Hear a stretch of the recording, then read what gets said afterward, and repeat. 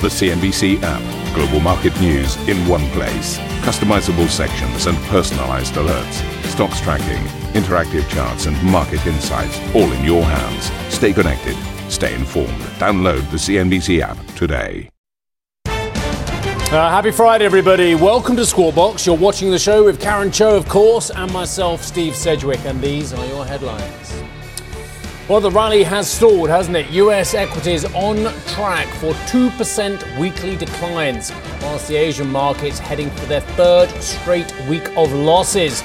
This as rate concerns and a growing debt crisis rattle investor confidence. China's struggling property giant Evergrande files for bankruptcy protection in the United States as the country's state-owned developers sound the alarm, warning of widespread losses in the sector. Japan core inflation eases, boosting expectations the BOJ might stand pat as the dollar retreats. Bitcoin falls as much as 9%, reversing most of its gains since June after SpaceX reportedly sells off its holdings to the tune of $373 million.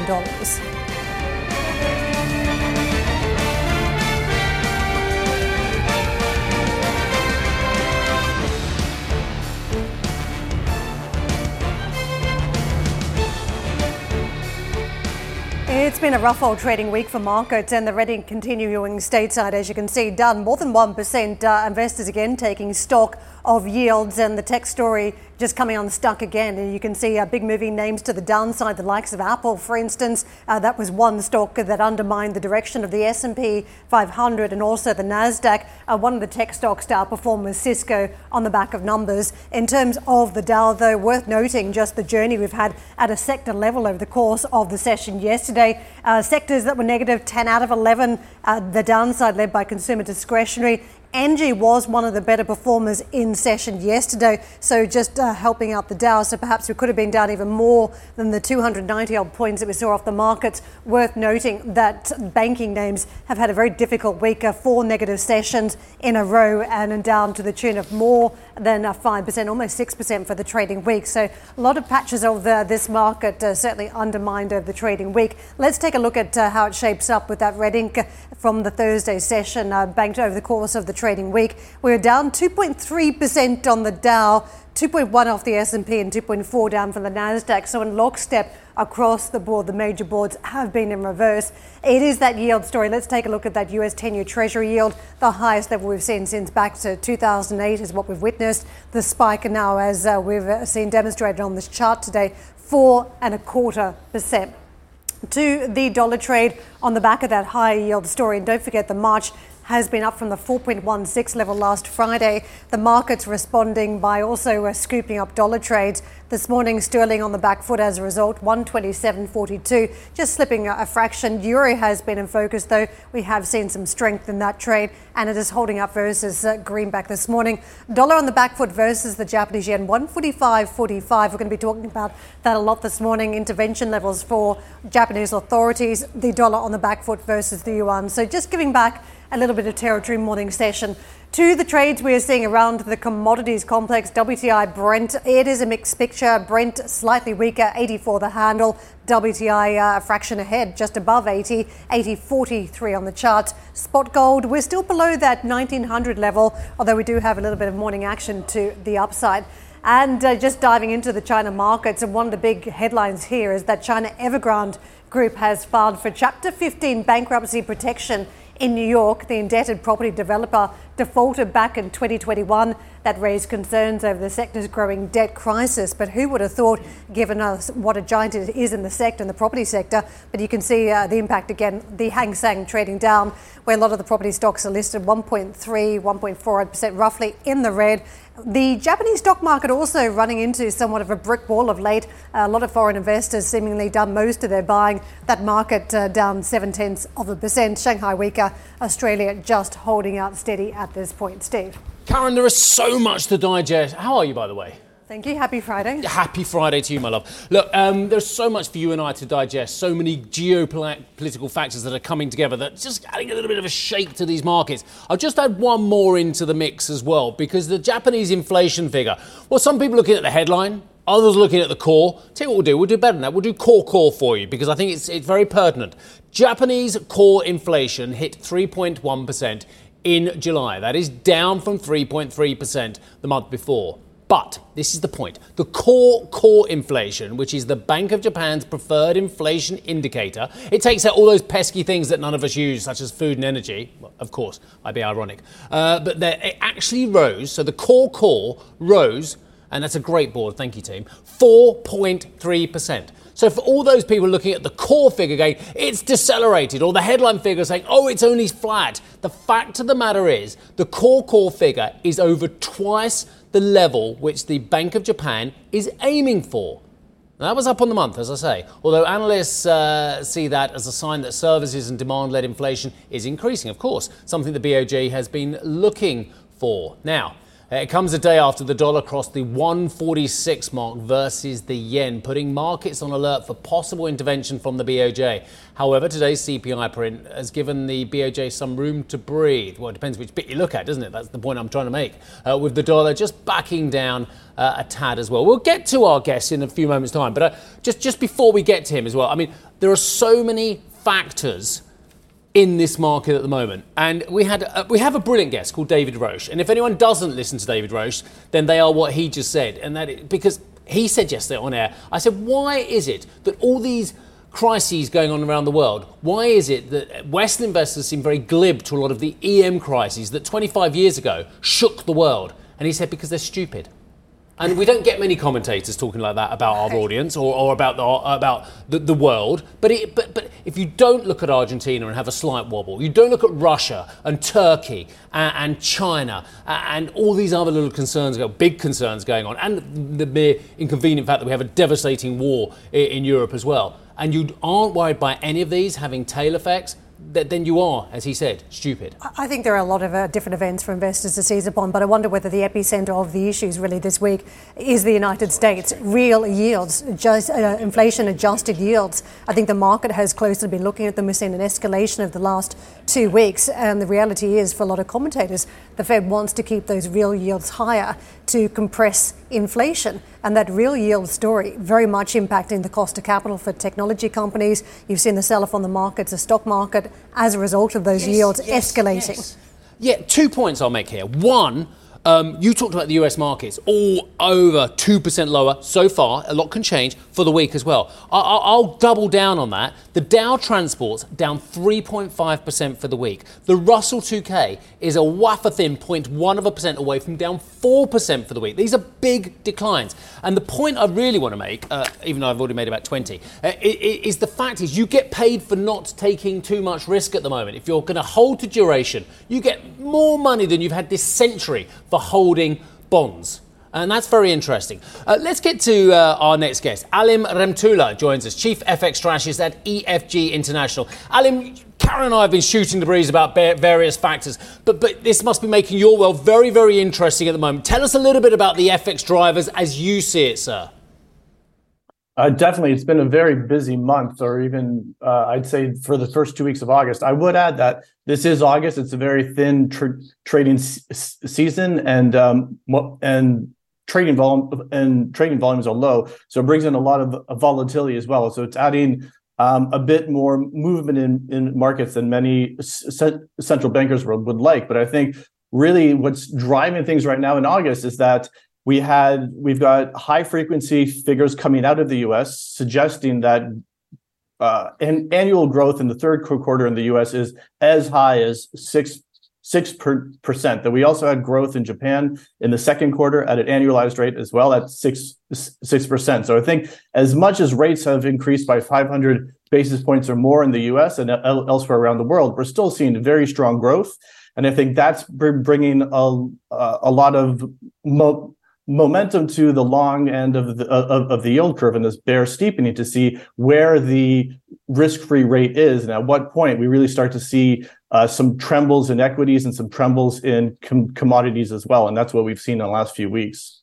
Yes, a 2-week story really for that huge escalation on the real yield story. The market's also just closely eyeing financial conditions. There was an index effectively showing us that we've escalated in August, the highest level seen since May. This is a Goldman Sachs index, and effectively there's been a little bit of water to tread. We had a peak back in October, but now we seem to see escalating in those conditions, financial conditions now as well. What do you make of how the dollar performs at this juncture? Because often it can be a defensive play, and we've certainly seen a steep rally off the lows in July.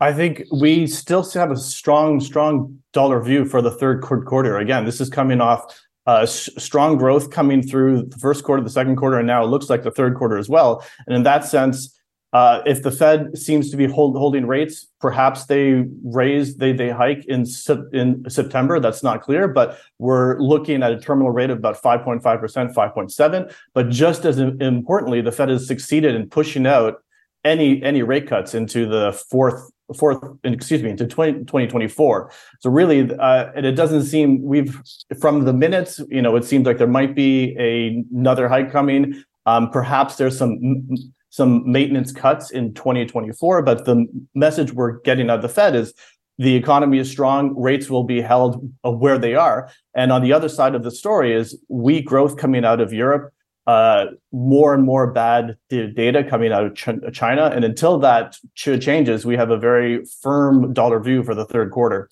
Let's talk about where that leaves other central banks and other policy setters, because we've seen the data coming out of China. It's been weaker and weaker over the course of the last number of months. This seems to also be catching up with the Japanese stock market. Investors there just turned shy after a lot of optimism around the corporate mantle to try and increase profitability. The yen's been in focus on the back of this story, and now we're talking about a Japanese finance minister watching the FX with a sense of urgency. What do you make of the prospects now for the Japanese yen? I think, again, for the first 2 weeks of August, the yen has been depreciating against the dollar by about 1.7% over these first 2 weeks. That is a rate that is much too high, so that can't continue. But if you look at on a year-over-year rate, the appreciation of the dollar against the yen hasn't been as egregious as we saw back in 2022. So in that sense, it's less of a level concern and more of a rate of change concern.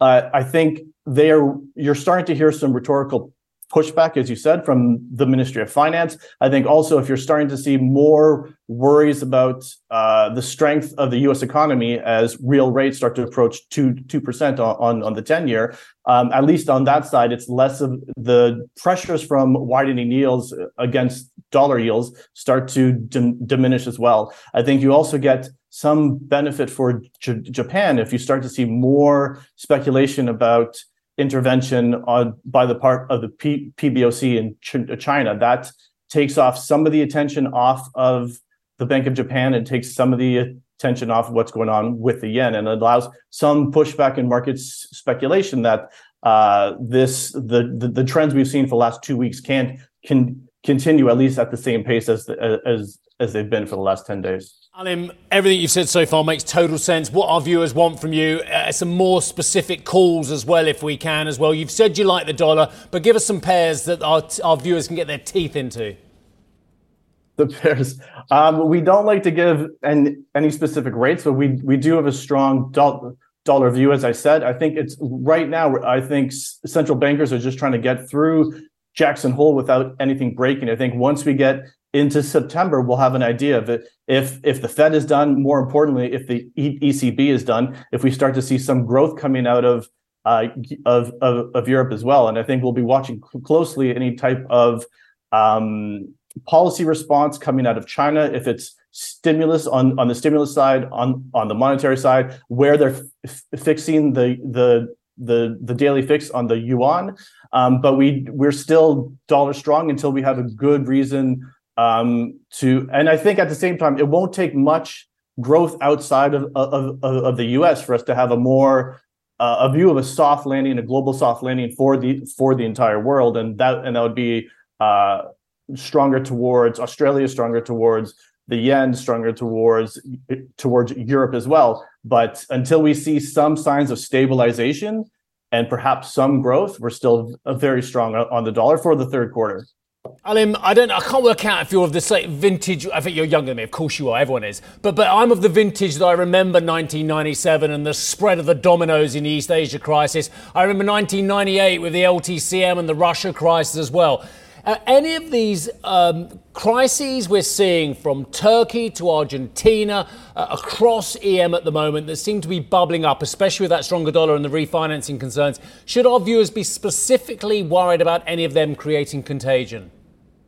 I think absolutely in China, just because of the size of the economy. But I'd also just remind everyone that last year we've seen crises here in Switzerland regarding Credit Suisse. We've seen it with the Silicon Valley Bank in the US. We've seen it in London with their fiscal LDI crisis, even in India with the Adani affair. And markets have been able to climb those walls of worries and have continued to the point where the U.S. is tracking for almost 6% growth in the third quarter with rates at 550 basis points. So I think as much as these concerns are real, and especially in large global economies like China, we've also come a long way, and we've got through a lot of crises that haven't broken down the global financial system. Alim, we're going to leave it there, sir. Thank you very much for joining us from lovely Lugano as well. Alim Remtula, who is Chief FX Strategist at EFG International. Good to see you, sir. Let's tell you what's coming up on the show this morning. In just under a week from Javier Milei's shock win in Argentina, the primary elections, the peso is down more than 20%. We're going to discuss the economic impact of Milei's firebrand politics. Also shedding value Bitcoin. The risk-off sentiment spills over into crypto, with the currency plunging below the 25,000 mark overnight before paring back some losses. And we will discuss the 21st century's new means of warfare, potentially, with Chris Miller. I've read this book. I love this book. I recommend you absolutely watch that interview at 7:30 London, 8:30 CET. He's the author of Chip Wars, the fight for the world's most critical technology. That's coming up, as I say, at 7:30 London time.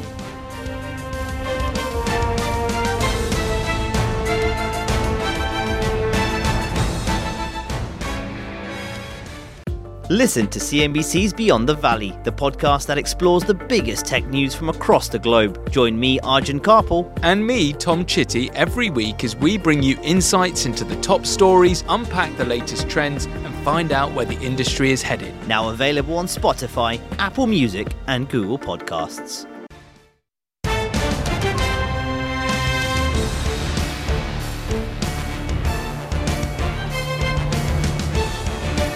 The latest out of China, and the very large company in focus today is China Evergrande Group, which has filed for Chapter 15 bankruptcy protection in New York in a move which protects the company from legal actions by its creditors as it seeks to restructure.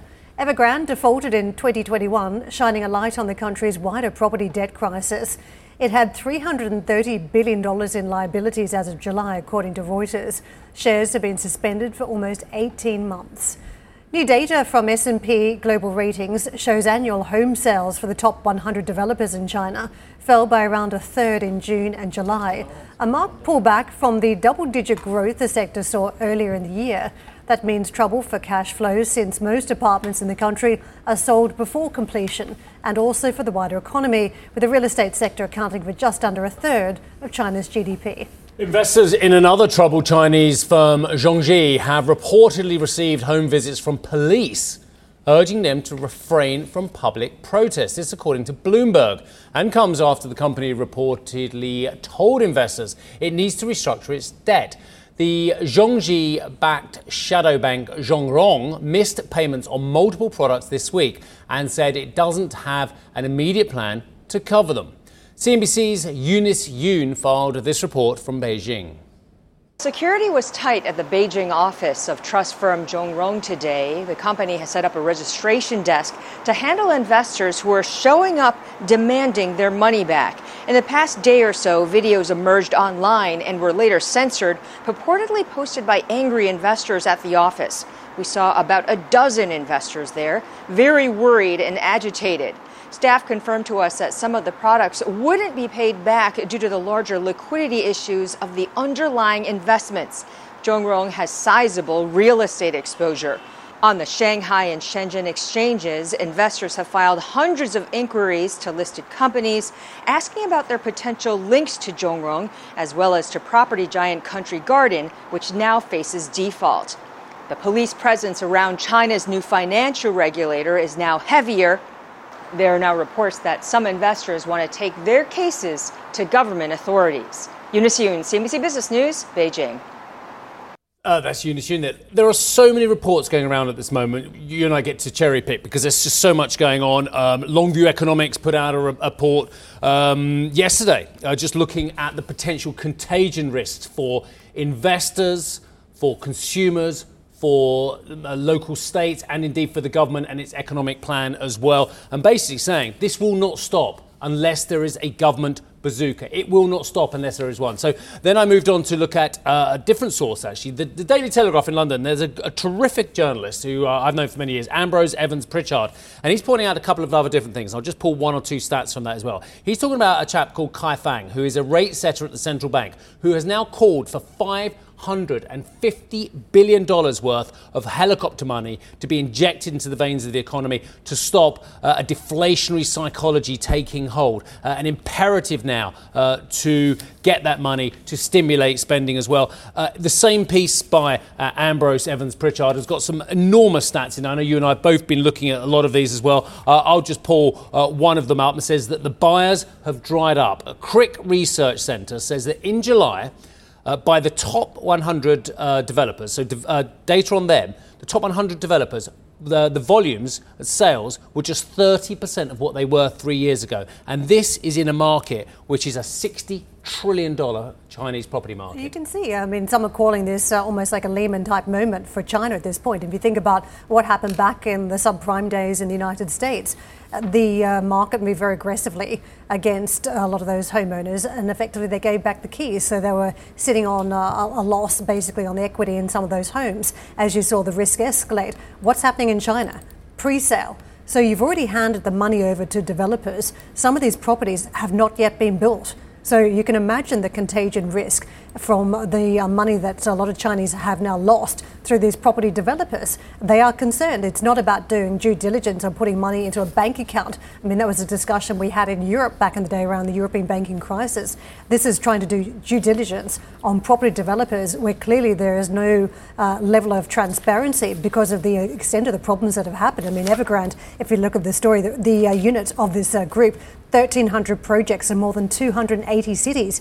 It was a giant. It stretches across various different parts of the country. And if we're now talking about the way you got onto the property ladder was to hand over large wads of cash, and in many cases these were cash buyers, and you have no guarantee of any return because the property is not even built. We're not talking about selling the property down the track. There's nothing there to even sell at this stage. I'll quote some more stats on this because, look, I don't think we're overdoing this. We're not China bashing. We want to see China do well. It is important for all of us. If you've picked up nothing in the last couple of days watching this show, surely you can pick up the fact that if China is in trouble, the world is potentially in trouble. There are other factors, and I'm not saying it's the only factor, but it was the major growth factor for the world economy when we talked about super cycles and things for most of this century. China cannot suffer this badly without it having ripple effects around the world. So this isn't China bashing for any of our Sino friends watching there who think, oh, it's CNBC just bashing it. We're not. There's a couple of other stats I want to build up. Deposit balances on the year from the Chinese consumer that you just mentioned, who are very worried about getting their money back, let alone making money on these assets as well. China deposit balances have gone through the roof to nearly 6 trillion renminbi from levels that were roughly half that in 2020, roughly a third of that in 2015 as well. So Chinese people are not going out and spending. That's why we're not having the reopening, because they're very, very concerned about what's happening here. Two more things very quickly. One, the developers have combined debts, according to one report, of over $5 trillion. And I'll keep one more stat in there for you, because I find these stats absolutely mind-blowing. Chinese local governments, what percentage of their total revenue do you believe are reliant on the property sector from land sales? 38%. You can't take out 38% of total revenue. I'm not saying it's all going to go, but a large portion of that without having enormous ramifications. Keep in mind, these are the same local governments that have been hit by the COVID curbs, the shutdowns in a lot of these towns and cities, obviously impacting the revenue of these local governments as well. And these are the ones that have the huge debt that they've loaded up on through shadow banking, through various different bond sales that have been issued. In terms of reaction, what happens next? The market has been watching and waiting for stimulus, and it has not been forthcoming in a large scale. You pointed me to a Telegraph article. It was saying that Kai Feng, who is a rate setter at the central bank, has called for $550 billion in terms of a blast of helicopter money. I think that's extraordinary. Will we get helicopter money that is an old style form of quantitative easing, mimicking the West? And we know that China does tend to look to the United States, right? Do you know the problem, I reckon? So perhaps we get it. Absolutely. I think the problem is, if they do that, if they come up with that 550 billion, which it can ill afford, we can talk about the debt profile, but they can ill afford not to do it in some ways. What happens if it fails? And that's a big blow for the prestige of the authorities there. I'm going to move on because I know you and I can talk about this with a lot of other guests throughout the show as well. I will just add, we've had a Novartis update, kind of one that you've been waiting for a long time. Novartis, it's got Sandoz, of course. It has now given us details, and it's invited you, the shareholder, because a lot of you are shareholders, aren't they, to a special meeting, September the 15th. Novartis EGM, November the 15th, to show the listing prospectus ahead of a spin-off vote on Sandoz as well. Distribution of a dividend in kind of Sandoz shares to Novartis shareholders is being proposed. Listing prospectus published. Proposed distribution of a dividend in kind Sandoz shares. 1 Sandoz shares for every 5 Novartis shares, and 1 Sandoz ADR for every 5 Sandoz ADRs. I wouldn't say it's been weighing on the stock, but it's something that we've been raising with the management for a really long time about when are you going to get this done. It's a bit of corporate restructuring that's been hanging over the company as well. And as you can see, the shares have had a really good 5 years net, up 23%. But I think shareholders will be pleased to see now the company finally moving to that separate listing of Sandoz. Yeah, and we were talking about a listing next year from early this month. So that is interesting to see them capture the moment on markets as they plan that spin-off from 4th of October. That is quicker than anticipated. So they may see better market conditions at this stage. Thank you for listening to Squawk Box Europe Express. For more market-moving news, you can head to cnbc.com. Or join us again on the show with Jeff Cutmore, Steve Sedgwick and Karen Cho, weekdays on CNBC.